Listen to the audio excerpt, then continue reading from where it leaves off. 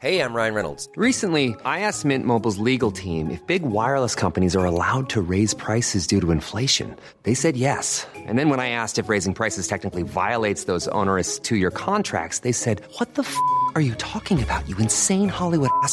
So to recap, we're cutting the price of Mint Unlimited from $30 a month to just $15 a month. Give it a try at mintmobile.com/switch. $45 up front for 3 months plus taxes and fees. Promo rate for new customers for limited time. Unlimited more than 40 gigabytes per month. Slows full terms at mintmobile.com.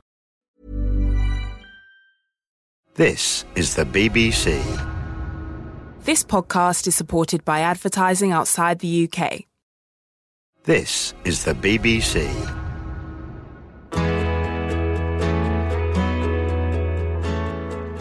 Hiya, thanks for downloading the show. My name is Susan Calman. I'm a comedian, and this is my podcast, Mrs. Brightside, a cheerful take on depression. Yes, comedy and depression. Bit of a weird one, isn't it? The thing is, I like to make misery funny, and I think other people feel the same way. And I wanted to make this podcast because I think we should all talk more about our mental health and remove some of the stigma surrounding it. I've invited 8 amusing people into a basement in Soho to bare their souls to me. I didn't have any questions. It's not a traditional interview. I just wanted to chat to them about what they thought about their own heads. There's no parameters, there's no definitions. It's just coming from them and me. In this episode, I talked to Felicity Ward, who's a comedian and writer I've known for a very long time. In fact, we've had so many discussions about depression that we depress ourselves. I don't know if you've ever had to share a toilet when you can hear feedback about the gig, whether it's like whether you're on a line-up gig or whatever, and you go to the toilet and you hear someone go, she wasn't very good, was she? You're like, I don't have anywhere else that I can go. Can you please just save your criticism?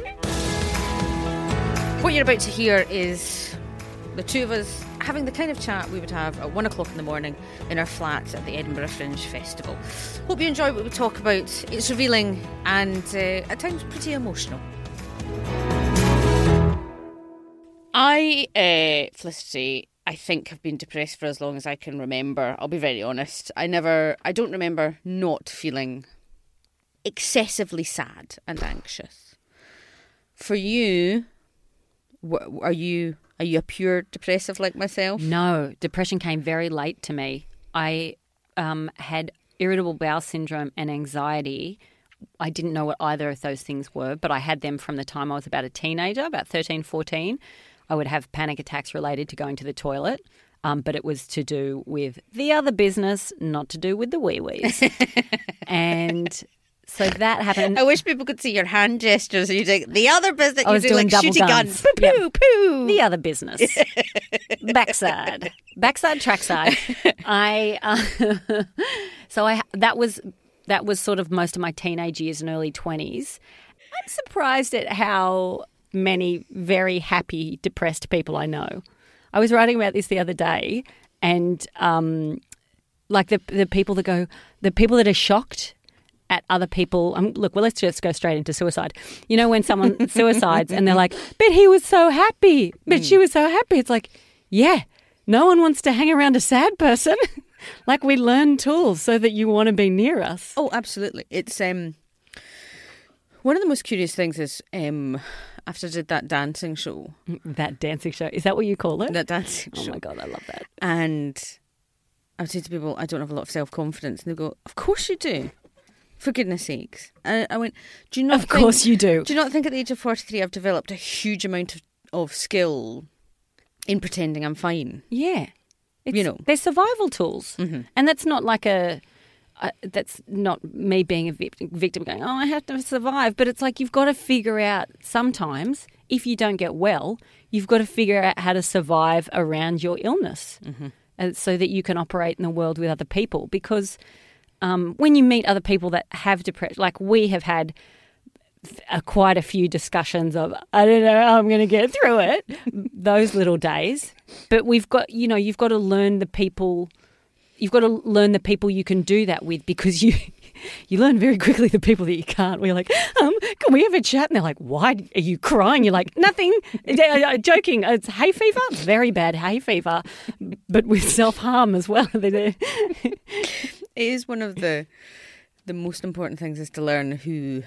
Yes. It's not even a trust issue. No. It's just people who will get it if you start crying. Because often what sets me off is not the original thing that's making me upset. It can be the small thing that then reminds me of the something else that sets me off. That opens the door to your history. Yes. So if you say to someone, I'm really angry because Tesco didn't deliver the right type of yoghurt and that's why I'm sobbing uncontrollably, and they go, I don't understand. Whereas someone else might go, yeah, I completely get that. Yes. So it's finding the right people to talk to, isn't it? Yes, and finding people that aren't that don't straight go to offering solutions. Mm-hmm. It's always offering solutions. And the thing is, I absolutely get that it's coming from a place of, I want to help you. I really want to help you. I love you. And how can we make you better? And the absolute key to being, for me, the key to being around someone with mental health is saying, I hear you, and that sounds terrible. Mm-hmm. Like just those two things are like, man, that sucks. Mm-hmm. So they're like not stock standard response in that I have an index card of things that I say to my friends with mental health issues. But if someone comes to me with their problems, my first reaction is always empathy, and that's it. And then they might need to talk it out or whatever. I say it like it's other people. It's me as well. These other people with depression. I know. I can't imagine. It's something my very glorious wife does, and I love her passionately. You love her more than almost anyone I know loves their partner. It is so beautiful. Or at moments, I'm envious. Because you two, what have you been together for 20 years or something? 15, 16 years, something and like you that. both are still giddy around each other. And it's just beautiful. It's so beautiful. I think it's because I have depression and anxiety. She wakes up every day with a different person. Just holding her, waking up with white knuckles, gripping the side of the. But she always tries to offer a solution. Yeah, right. Which can make me angrier. Yes. Because if it was that simple, I would have done it. So I didn't get X, Y, and Z. I'm not on this or whatever. Well, why don't you? Okay, can you just let me get it out of my system? Yes. And vocalise it, and then maybe I'll feel better about it if I talk about it. Because for me, the act of even talking about it is difficult sometimes. Especially the shame attached with what when it's attached to outcomes. Mm-hmm. So if this is something that I wanted and I didn't get it, there is a shame naturally in I wanted this thing and I didn't get it. One, that you wanted it in the first place. Two, that you thought you were good enough to get it. Three, that the people that have passed on you have just confirmed every fear that you ever had about yourself. To talk about that is very vulnerable, and finding the right people that you can say, I feel vulnerable for all these reasons. And then when they offer solutions, you're like, oh, but I was trying to be vulnerable and now you're trying to fix me. Do you ever do that thing? I sometimes stand in front of my wife and go, I'm feeling vulnerable. Yes, it's really helpful. I say to my husband, I'm like, I feel really needy. I need a cuddle. Yes. It's so helpful rather than trying to figure out a manipulative way to get them to cuddle you. Just go, honey, I just feel really needy and sad and little. It's so easy. Yes. But that happens over time in a relationship. That's one of those things that finding the right person, because your lovely husband, so lovely, is someone who gets you. And I mean, for me, one of the things about depression and anxiety is that feeling of loneliness, that no one understands you, that there's no one there for you. And when you find a partner, that's why I think I cling on to my wife as if she's a piece of log in the middle of the ocean, because she does understand. And I've no idea how she puts up with me sometimes, but she does. And I think that support has changed my life and my depression. Having someone there who gets me, it has been life-changing. Yeah. And it's also, I was talking about this the other day. I don't know why I keep prefacing things with things that I've done the other day. I think that I don't want you to ever find out that I've ever said these again and you think, oh my God, she lied to me. It was as if she was saying it for the first time. I just think there's an act of legislation that if you repeat yourself in a podcast, I could do something to you. It's not about that. It's about that I've broken your trust. And as friends.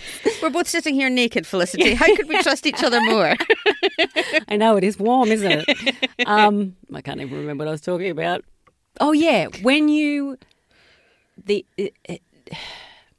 I don't want to say that relationships are the only thing that make things okay, because they're absolutely not. And I've definitely felt lonely in relationships as well.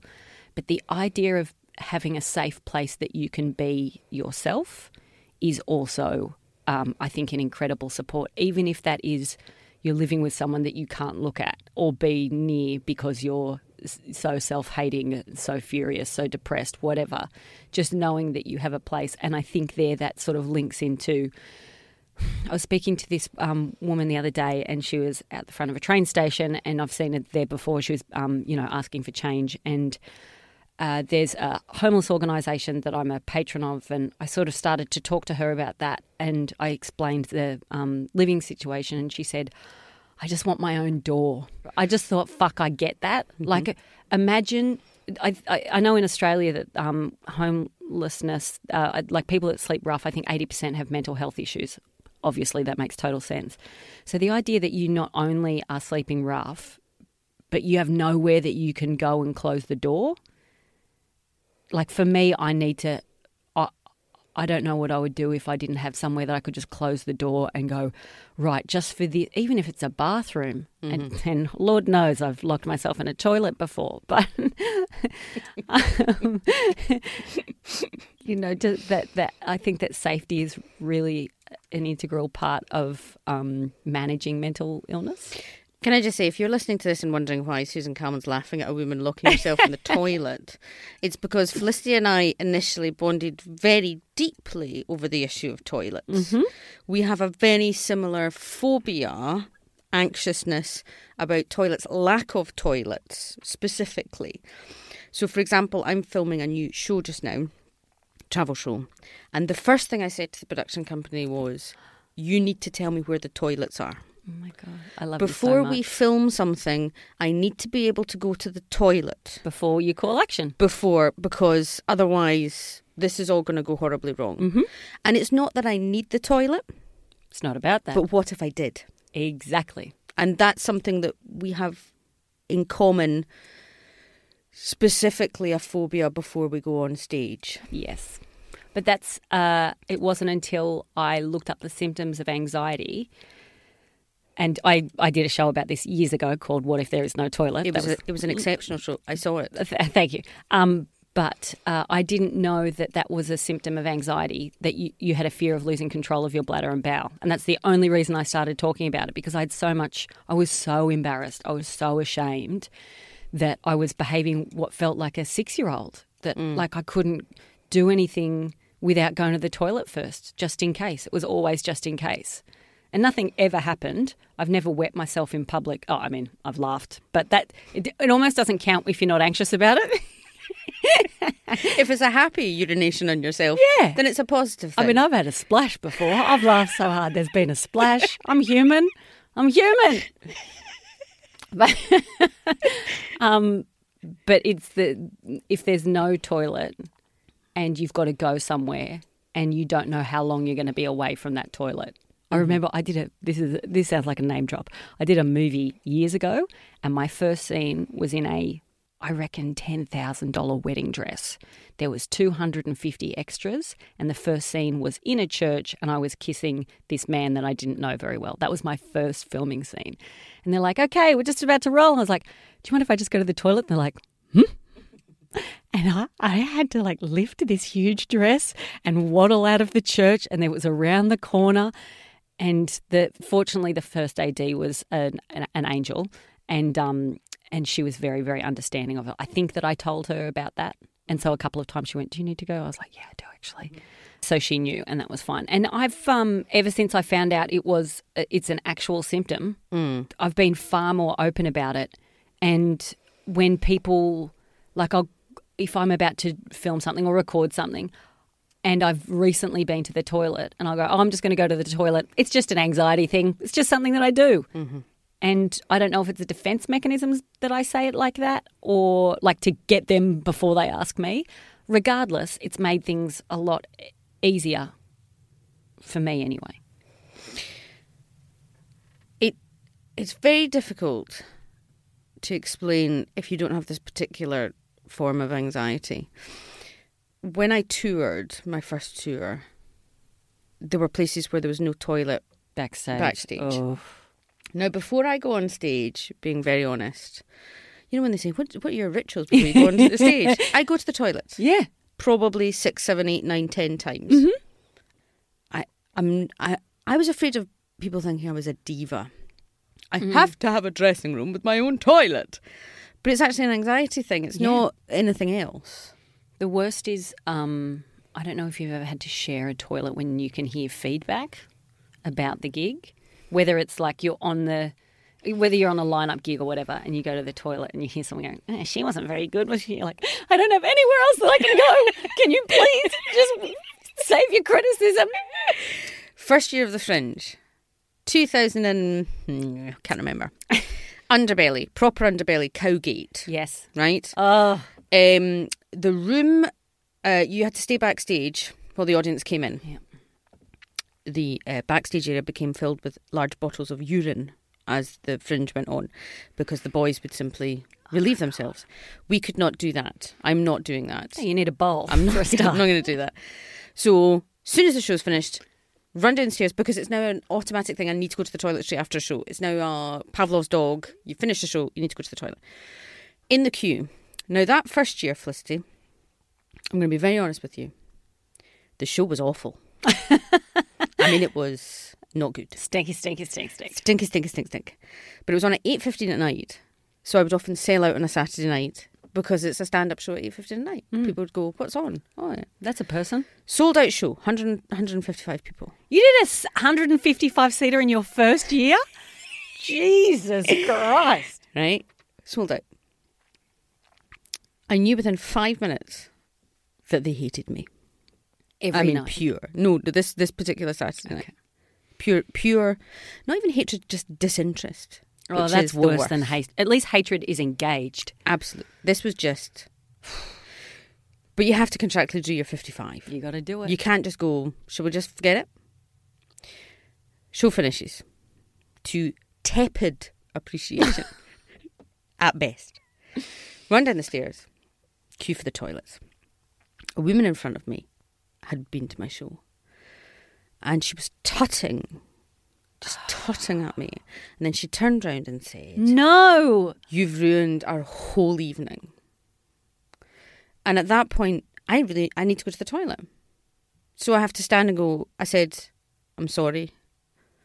And she turned away and queued for the toilet. Oh and I'll always forget just that misery of trying to be a performer, standing in the queue while a woman is going, well, you've just ruined everything, haven't you? Knowing in my heart I had also... I mean, it was a terrible show. It was a terrible show. I knew that. But you still tried. I did try. You still, like... I did try. That's the thing is, sometimes I see terrible comedy, but I know that they're trying. Like, I'm like, you're trying. And that it is... I don't feel like this every day. It sometimes sounds like a cop-out. It is really brave to stand on stage just by yourself. That's it.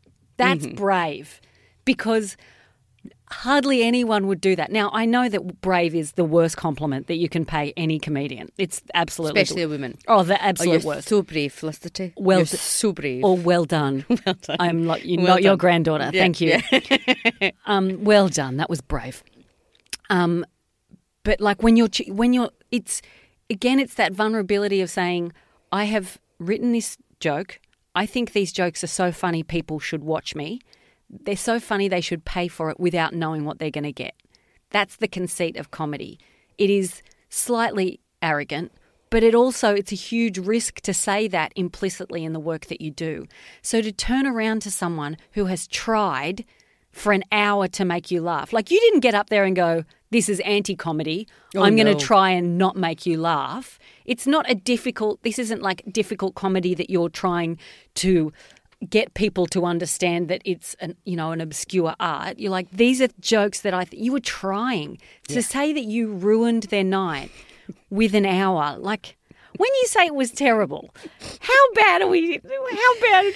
Okay, so the problem was what I was trying to do was I was told that the best way to be a comedian and to be successful I hate this already. was to have 10 minutes, distinct 10-minute chunks that Live at the Apollo or Michael McIntyre's Comedy Roadshow could come and see.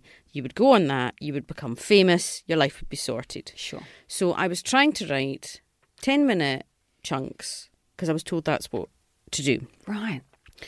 2 years of disastrous shows. Really not great. I mean, they're not awful, but they're not great.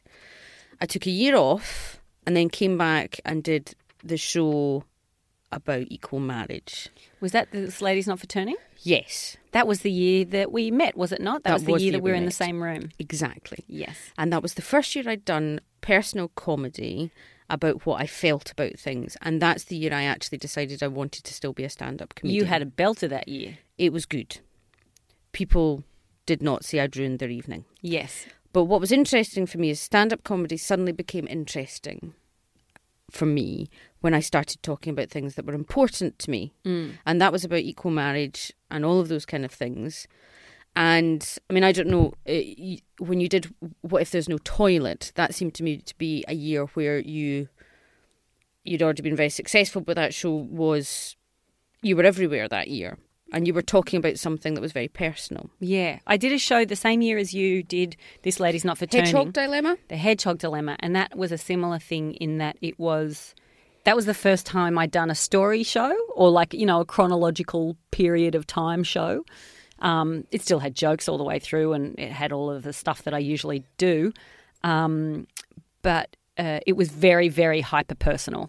And I was nervous about it beforehand, which I think is a good thing, to feel like you're taking a risk and you're taking a chance. And Hedgehog had that same effect. It was in Australia, sort of like was very acclaimed. I don't know what the word is. It went really well in Australia. And then I'd taken Edinburgh off the year before. So I thought, well, I'll come back with this show. It's done well everywhere in Australia and I'll change venues and I'll get a publicist and I'll get a promoter and we'll do everything differently. And if that doesn't work, at least I gave Edinburgh my best shot. And it was the Olympic year, so it was a tough year. Yes, yes. But it did really well and everyone thought that was my first show there. Thank God. Because the second show there, Nelly. The second show is what my toilet show was about, that's where the anxiety started. That's where my toilet stuff started, was in 2010. It was my second show in Edinburgh. Or that wasn't where it started. That's where it amped up. Where it became very problematic. Yes. Yes. Because usually with things, they start and to be honest, the Fringe is the cause of a lot of my problems. Yeah. I was really worried about it the other day. Yeah. I was like, my friends have just finished doing the Melbourne Comedy Festival and I'm worried that I can't do what I've been doing that's working for me for the past nearly 18 months. So I said this to you before. I've been burning out for 9 years, essentially, or 8 years I was burning out. And I'd take a little bit of time off. I'd feel better. I'd go, I'm better again. And then the work would slowly creep back in. And I have, I grew up in a very working class household and we were pretty poor. And we still had a really great childhood and we lived in paradise, but you could live cheaply back in the 80s in paradise in Australia. But there's still a fear for me that if I don't get enough work, I won't get enough money. If I don't have enough money, I can't pay rent. If I can't pay rent, I can't pay for food. If I can't pay food, I'll die. Mm-hmm. So that's the basis of I need to work, is if I don't work, I'll die. So as soon as I became a comedian, I was a self-employed artist, and lots of artists have this where you think every job is the last job. So, and our family motto basically is if you need more money, you work more. So I moved to the UK and kind of had to start again. And I was afraid that once the money was gone, I'd have to move back to Australia. Mm-hmm. And I didn't want that. So I just worked. And I just kept burning out. And when I burn out, that's when my anxiety comes up. That's when my depression comes up. And it feels overwhelming, unmanageable, insurmountable, and forever. It feels forever. So a couple of years ago, my fella was saying, I don't get enough quality time with you. You're always working weekends. And I said, mate, I thought this was a huge gesture. And I said, well, I will not work Sundays anymore. And I was like, Felicity, you are magnanimous, generous, giving, you know how to be in a relationship. And what that would mean is I would probably gig 5 nights a week, right in the day, or work in the day 5 or 6 days a week. And Sunday I would spend in bed going, honey, I can't get out of bed. You can have a cup of tea. Yeah. You might relate to this, Susan. And quality time does not mean, you know, that quality time where you put me back together again? Yeah. Arts and crafts afternoon. I think you mean quality time where I'm a normal human being, Yeah. and we can have fun together. As Does opposed quality to time mean you actually pick me up and take me to the shower? Is that quality time? It sounds like it. So I did that like 2 years ago and didn't understand why my husband wasn't blown away with my generosity. And it was because the same thing was happening in the last, coming up to the last Edinburgh Fringe I did, which was 2016. I was burnt out before I got there. And then, as you saw, emotionally I had a terrible Fringe. Professionally, it was wonderful, had really good fun with all of my friends. Lots of people saw my show. It was reviewed very well. But mentally I was very bad the whole time. And I spoke to Aisling Bea, and she, before the Fringe, and she said, maybe you don't do the Fringe next year. And my first reaction, of course, is always offence.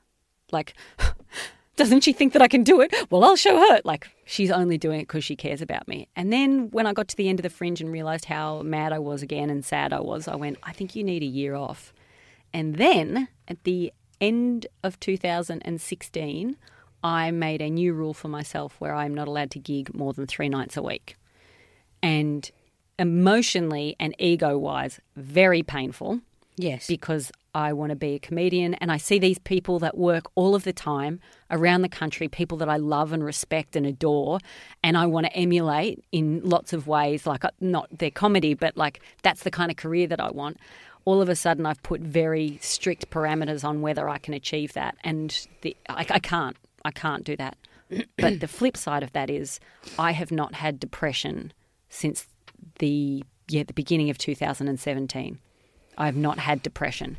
And last year was personally one of the worst years of my life in the things that were happening around me. I had a multitude of very hyper stressful things happening. And what I was stressed like any other human would be.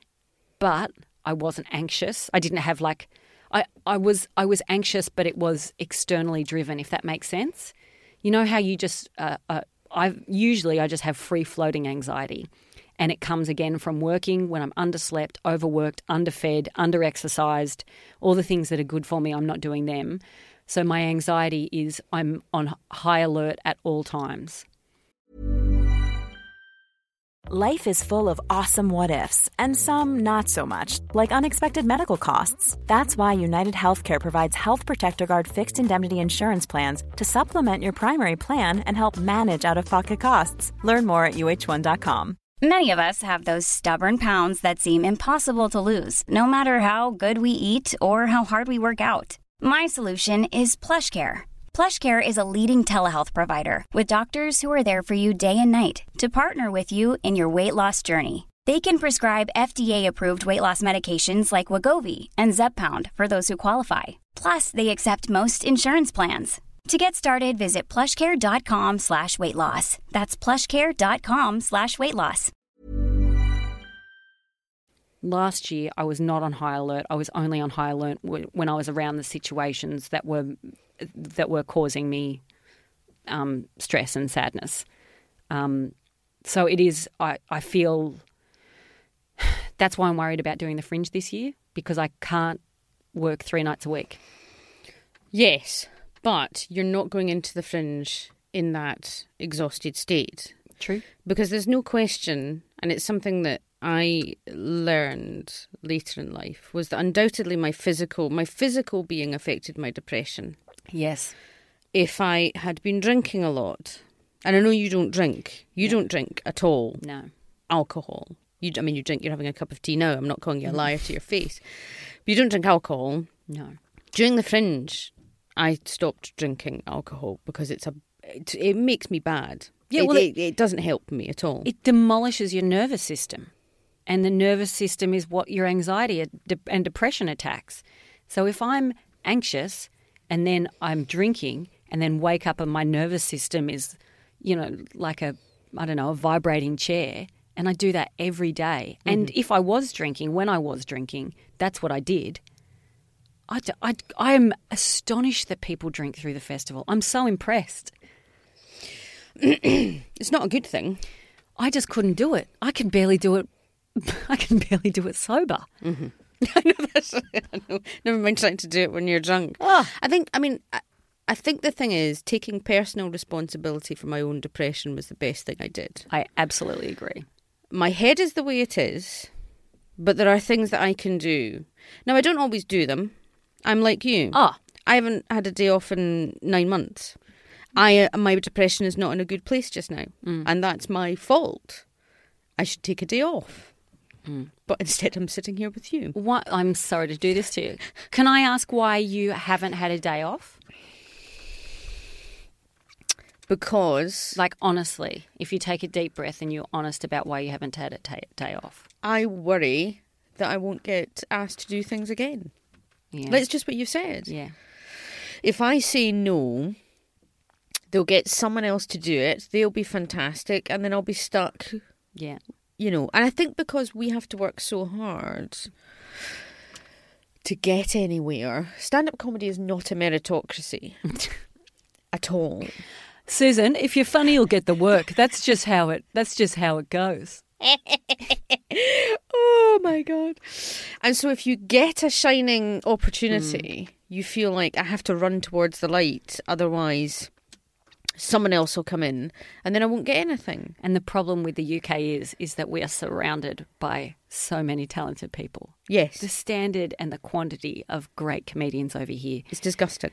I was going to say wonderful, but yes, disgusting. It's disgusting. It's disgusting though, because, and then every year someone else comes through and you start, talking to them. But I think I've not been taking care of myself adequately recently. Yeah. And I know that. Well, because I've been travelling well, I've cut back to swimming twice a week. I need to swim 3 times a week. I need to. And I'm swimming twice a week at the moment. And because I'm not bad, I'm like, well, do you really? I'm like, what are you doing?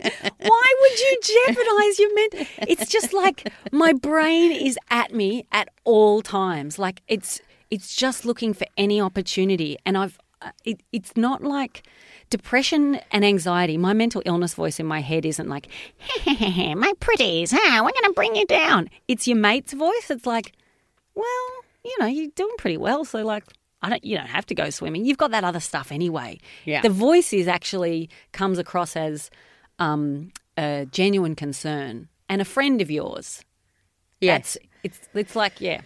I don't have voices in my head, so I don't have a mental health issue, but I do have voices in my head. Yeah, I don't have like audible. No, I have Waldorf and Statler. That's how I always describe it, which is someone saying you're rubbish. That's essentially you're rubbish. That's what is constantly playing in my brain. And I always think sometimes if I work really hard, they'll disappear. But that just means you become tired. So tired. So tired. Do you know what I figured out? It's 2016. I still remember it. I was worried. That thing of like you want something and you don't get it. Yes. And I realised when I was in primary school, like this is so textbook and humiliating. Okay. When I was in primary school, I had a teacher that bullied me. He actively bullied me. He used to humiliate me in front of the class. And I loved him because he was so smart. And I was in a very small school and I was a smart little kid and I wanted to be stimulated and he stimulated me. But he would also humiliate me. And the year before, when he came to school, he would pick who would be ducks at the school. So who did best. And the year before me, he gave it to someone that didn't do the best in the exams. And they were surprised that they didn't get it. And then the same thing happened to me. I think it was between me and another girl. It actually could have been the other person who got the right marks, whatever. Mm-hmm. I didn't get ducks at the school. I am still trying to get ducks at the school. Yeah. That the rest of my life. And I do not know how to resolve that. And I've spoken to therapists about it, multiple therapists about it. But it's actually, it's like, it's such an easier way to go, oh, that's why you're doing that. you're still trying to write 1992, which is impossible and mad. When I was in primary 6... There we go. There was a display on the wall of something. And the teacher said, we want someone to write out the cards to go under the pictures. And she didn't pick me. And I remember saying to her, why didn't you pick me? And she said, because your handwriting isn't that nice. And I spent that entire summer learning how to write again. And I copied the kind of the very florid cursive writing so that I could write better. Because she didn't. I mean, it was a display on a wall in primary 6. Yesterday, someone said, you've got very nice handwriting. And I said, yes, because when I was 10, my librarian gave me a C for handwriting and I'd never got a C before. So I was never going to get a C again. My handwriting is beautiful. When I was in the Brownies, I was in the Pixies, right? The band. Very progressive. And in the Brownies, there's a sixer and a seconder. So the sixer is in charge of the Pixies, the seconder is second in command. Mm-hmm. And it came to the point where Brownell was choosing the sixer and seconder. And I was the seconder in the Pixies. And I said to her, because I expected it, because I was the best. Obviously. I was best new recruit. I was clearly the best. And I said, why am I not sixer? And she said, because we have to give someone else a chance. Why? Why do you have to give someone else a chance when clearly the best person in the job is here? And I've always wanted to be the sixer in the Pixies. I've still got my Brownie uniform. Does it still fit? It does. And it's got the wee seconder badge on it. And I sometimes take that out of the drawer and think, Calman, one day you'll be sixer. Oh, mate. Of the Brownies. It's sometimes, you know what we're doing? It's no one can see this invisible sack of insecurities and sad memories that we have with us at all times. And what we're doing is a little show and tell of, like, you know, when kids like have their Santa sack and they like their sisters and brothers and they'll show each other what they got in their Santa sack. That's what we're doing, but with sad memories. Here's the interesting question. Other people, I like speaking to people with anxiety because I have something in common. So I spoke to a woman the other day who has a similar thing of they wake up at 4 o'clock in the morning in a cold sweat because of something they once said when they were 16 years old to a complete stranger at a party. That's a very common theme with people with anxiety. And I liked it because she got me. And so I would say my way of coping with it is I went to CBT, cognitive behavioural therapy. Have you done that? Yes, twice. Did you find it helpful? Yes, incredibly. I liked it because it's about changing behaviours. So what I do is when I wake up with that memory of the bad thing I've said to someone, which really wasn't that bad, I pretend I substitute it now with a different memory, which has never happened. So I'm on Caroline's on Broadway. I've just done a successful stand-up show. In the audience is Samantha Bee, Sarah Paulson, Kate McKinnon, all of my heroes, and then we go to the bar for a drink afterwards. Now, none of that happened. But as soon as I start having that cold sweat, I remember a memory that hasn't happened, and I've trained myself to go to a happier place that I make up in my own head. Wow. See, I did CBT. I've been through it twice, and both times I've done it, I've found it so incredibly helpful. The first time, life changer. The second time, my therapist actually said, Felicity, you don't need to be here. I'm like, you're absolutely right. 2 weeks later, worked myself into the ground, had a month of the worst depression I've had in my life. But I remember all these tools. I'm like, oh, yeah, I remember that worked for me. And I do not know how to maintain discipline.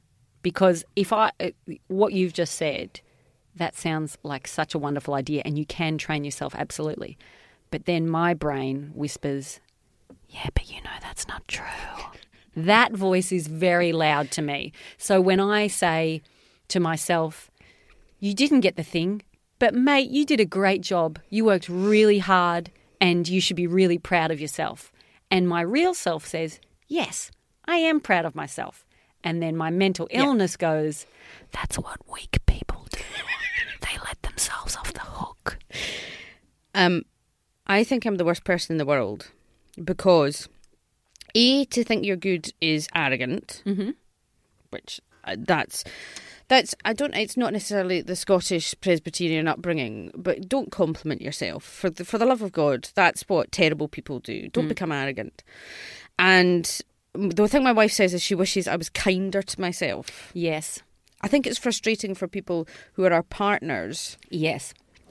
When we are so unkind to ourselves. And I wish I was kinder to myself. I wish I enjoyed things more. Yeah. I think that I don't know. I don't know how mean I am to myself. I know that I set myself unrealistic goals, and I know that I have the voice that says, if you're kind to yourself, that's what weak people do.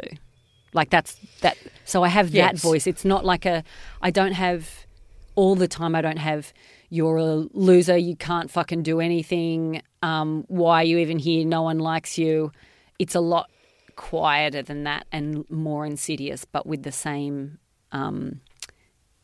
insinuation. What's similar is that year, 2016, we were both at the Pleasance. We were both at the Pleasance above. We both did shows. We were both selling out. We were both doing really well. And the two of us were sitting going, instead of walking through the Pleasance courtyard like Billy Big Bollocks, going, we are hugely successful comedians. That's not what we did. No. And instead of enjoying that month where you did a very successful show, sold out, great reviews, blah, blah, blah. Mine were less good. 3 stars. I'll take it. I wasn't trying to change anyone's life, okay? You sold out your entire run before you got there? Yes. And you added shows and sold those out? Yes. Yeah. But I was awful. I was terrible. Obviously. It was a terrible show. Terrible. Everything was awful. Yeah. What I determined to do, and it was about in the past 3 or 4 years I've really had to think of my life. I think because for someone who is once suicidal, I really don't want to die. Yeah.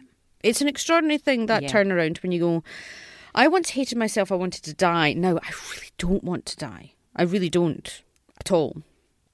And I don't want to waste my life. And I think I've wasted a lot of my life with all this. But do you think that you had a choice? Oh, no. Well, then you didn't have the tools, so you didn't waste your life. You didn't have another way. Like, because I also understand that. Because I really think that sometimes, I did this TV record, and it was a live stand-up thing, and I've not had a lot of TV work in the last couple of years, and I'm away from home, and I gave up a lot to be here, and there was a couple of people who were newer than me, and they'd been given double slots, and I'd been given a single slot, and my first thought was, this is the death rattle that they've given an old comedian one last shot. Like the brutality. And I just think I'm constantly having this conversation, and what I don't do is I don't yell at my depression and my anxiety anymore. I don't go, no, it's not like that.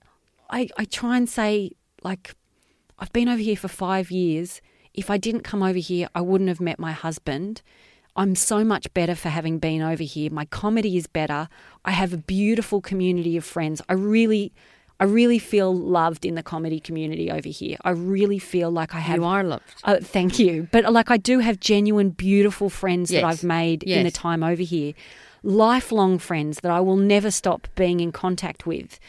And as hard as it has been over here in some regards, like, I can't call it a waste of time. I can't call it a failure because of the wonderful things I have achieved. Yes. And I mean I don't mean just in comedy, I mean in all aspects of my life. So I also think, that for the time that I was really sad, so I got a CBT at the beginning of 2015, and that's when I started swimming as well. And that's when my life changed so much for the better.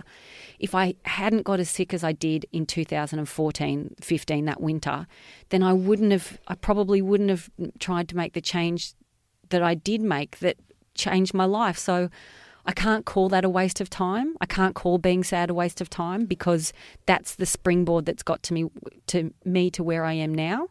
And I think that it is unkind for you to look back at yourself and say, oh, I wasted so much of my life being sick. And I know it's the cliche, but if you had MS, you wouldn't go, oh, look at you wasting your life with your MS. Yeah, absolutely. But I think the kindness aspect, I think what I struggle with most of all when I'm depressed and anxious is making sensible decisions without the cloud of shit around. You know, and everything becomes out of perspective and everything becomes slightly out of control. And especially when you're somewhere like the Fringe, where perspective is difficult anyway, it can be a very difficult place. But what you have now, looking forward to the Fringe this year, A, you're in a better place. B, I think we're all a lot more honest with each other. Comedians. Yeah. You know, a few years ago, who would I have spoken to? I don't know. Yeah. Now I could go almost anywhere in Edinburgh and find someone who I know is a little bit wrong in the head, and we could probably sit down and have a cup of tea. Because there's more of us now, I think, who are happy to share our anxieties with each other. And I think I know when the warning signs are there as well. Yeah. And to do something about it, even if it's not successful.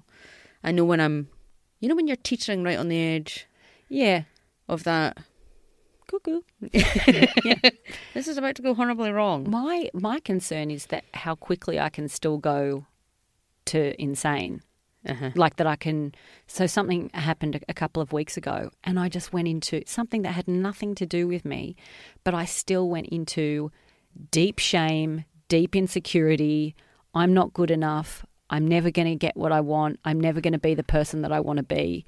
And it really took me by surprise. It was just like I was doing great. How quickly it could potentially... Like in a matter of minutes. And then it stayed with me for days, just these echoes.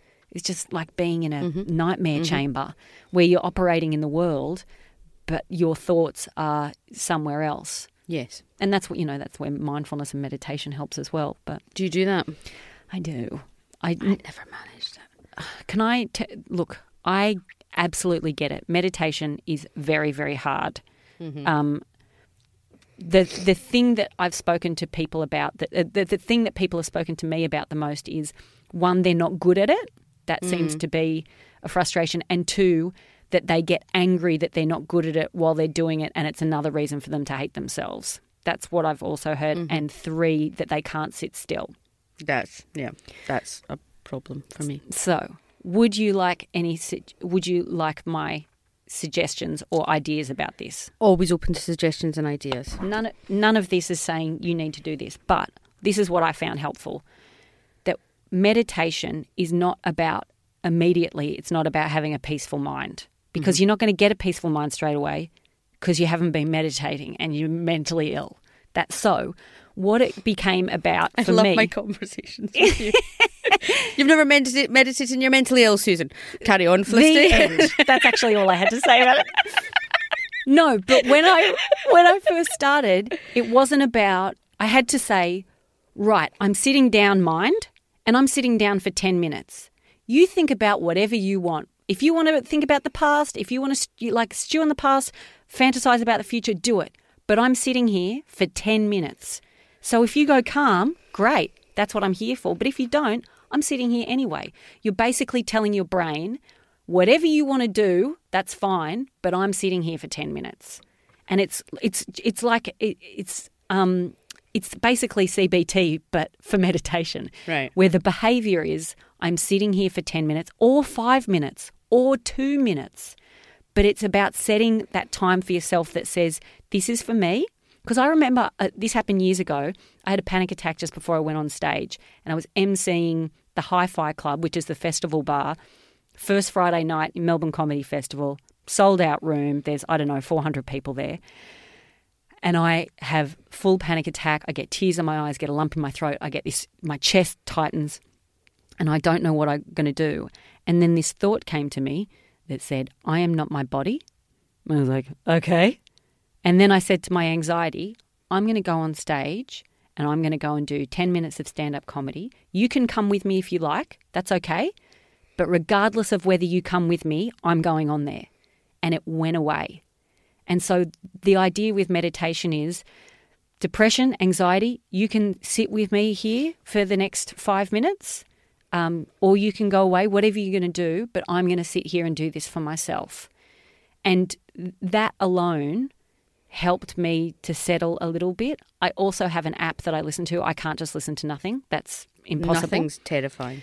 So there's an app that I use that has different soundscapes, and they have guided meditations. So they have 2-minute guided meditations. So for 2 minutes, the lady tells you what you're doing.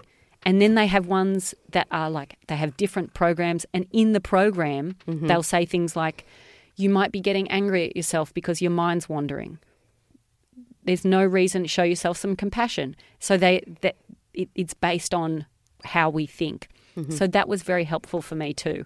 So I have one that I do, I would like to say every day, but I don't. I do it maybe on a good week, I'll do it 5 times a week. On a bad week, I'll do it twice. Listening to this podcast, Felicity Ward, we don't know who's listening to this. It could be anyone. It could be people with depression. It could be people who don't have depression. That's the joy of podcasts. I love podcasts. I'm obsessed with podcasts. I listen to hundreds of them. Before we finish up, is there anything that you want to say? I mean, what I want to say is that depression can be... Depression doesn't need to be negative. There is a way out of it. There is a way to deal with it. I'm the person I am because I'm depressed, and I don't think that's a bad thing. What would you say to people listening? Let's go for the depressed people. For the depressed people. Sitting in their pants. I feel like the most real thought to me is that when I'm sick, I feel like I'll never be well again. And when I'm well, it was like I was never sick. That's how I genuinely feel. And I say it repeatedly to remind myself that neither of those things are true. That every time I've been sick, I've come out of it. And that every time I've been well, I've got sick again. And it's not a curse, but what that tells me, that's a mathematical equation. And what that tells me is that if I need to work on acceptance more than anything else. Yes. And that when I'm sick, I've had depression for I don't know how many years, diagnosed, but I still get angry when it comes. Mm-hmm. And that if people are angry at themselves because they're sick, I completely understand, and other people understand that. Because I think I can tell all of these people a happy message. But the reality is when you feel depressed, you feel like someone has stolen something from you, like yourself. And I feel like when I am depressed that I'm watching someone else do a terrible impression of me in the world, being an asshole to people that I love, not being able to perform work or friendships in the way that I can and know that I can. And it's like I'm trapped in, when in those police movies when they're behind the double-sided glass? Yes. It's like I'm on the other side of the double-sided glass going, don't say that. That's not what you say to people that you love. That's not how you behave. That's not how you dress. And I think, I don't know, I hope that that's helpful, that if people are not doing well, that you are not the only person that has thought that, and that I have thought that, and that it does pass. And there's nothing I hate more than when I'm sick, that when people say, it'll pass, I'm like, yeah, I know it'll pass. It's not helping me right now. When? Yeah. When? Give me a date. Acceptance is a huge thing. It's a huge thing. Self-acceptance. Self-acceptance. It's a huge thing. And, Felicity and I are two of, the coolest comedians. The coolest. People envy us all the time. I have my shoes off. So if we're all right... Yeah. And we are all right. And that exercise is an absolute non-negotiable. Completely. I hate it. I hate exercising. Yep. I hate it. Yep. But to me, I'm managing 3 times a week at the gym. So good. And I need to do 4 or 5. Yep. I need to be doing 4 or 5. But 3's okay. It's keeping me going. But exercise is important. But generally, trying sounds easy, but don't hate yourself because you're depressed. And don't hate yourself if you've tried to do something and you couldn't do it. Yeah. Like it's meditation. You're doing the best you can with the tools you have. But the key is to keep trying. That's still my favourite part of this entire conversation. You're not good at meditating, Susan, because you've never done it before. You're mentally ill.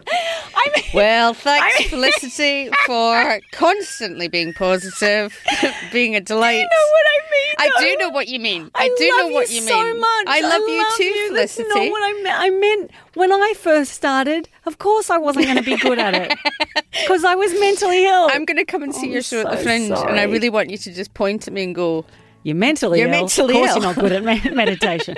Everyone, if we can just stop the show, Susan Kalman's in. She's mentally ill. And She can't meditate. stand up and I'll just go... Of course she can't meditate. She's mentally ill. That's the name of my next show. Of course you can't meditate. Jesus. Of course you can't meditate. You're mentally ill. You're mentally ill. It's actually not bad. Yeah, your PR would love that. Thanks, Felicity. Thanks, Susan. I'm mentally ill. Of course you can't meditate.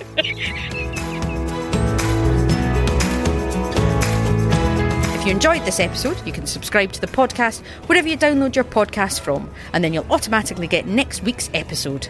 Next week, I'll be talking to Al Murray. If you come on going, oh, look at you wankers, why are you laughing at this shit? And it took me 6 hours to get here, and have you any idea how tired I am, and all that? And then if you add into that, and my wife's left me. And exactly. I know, and then I suppose you can end up in sad clown territory. If you like the show, do leave us a review, as that will help other people find it too. And if you want to get in touch, then you can email mrsbrightside@bbc.co.uk. And finally, we know this podcast talks about things that might have affected you or someone you know personally. If that's the case and you'd like some further info, head to the Mrs. Brightside page on the BBC website and we'll put up some links to places you might find useful. Thanks again for listening. Until next time, Kalman out.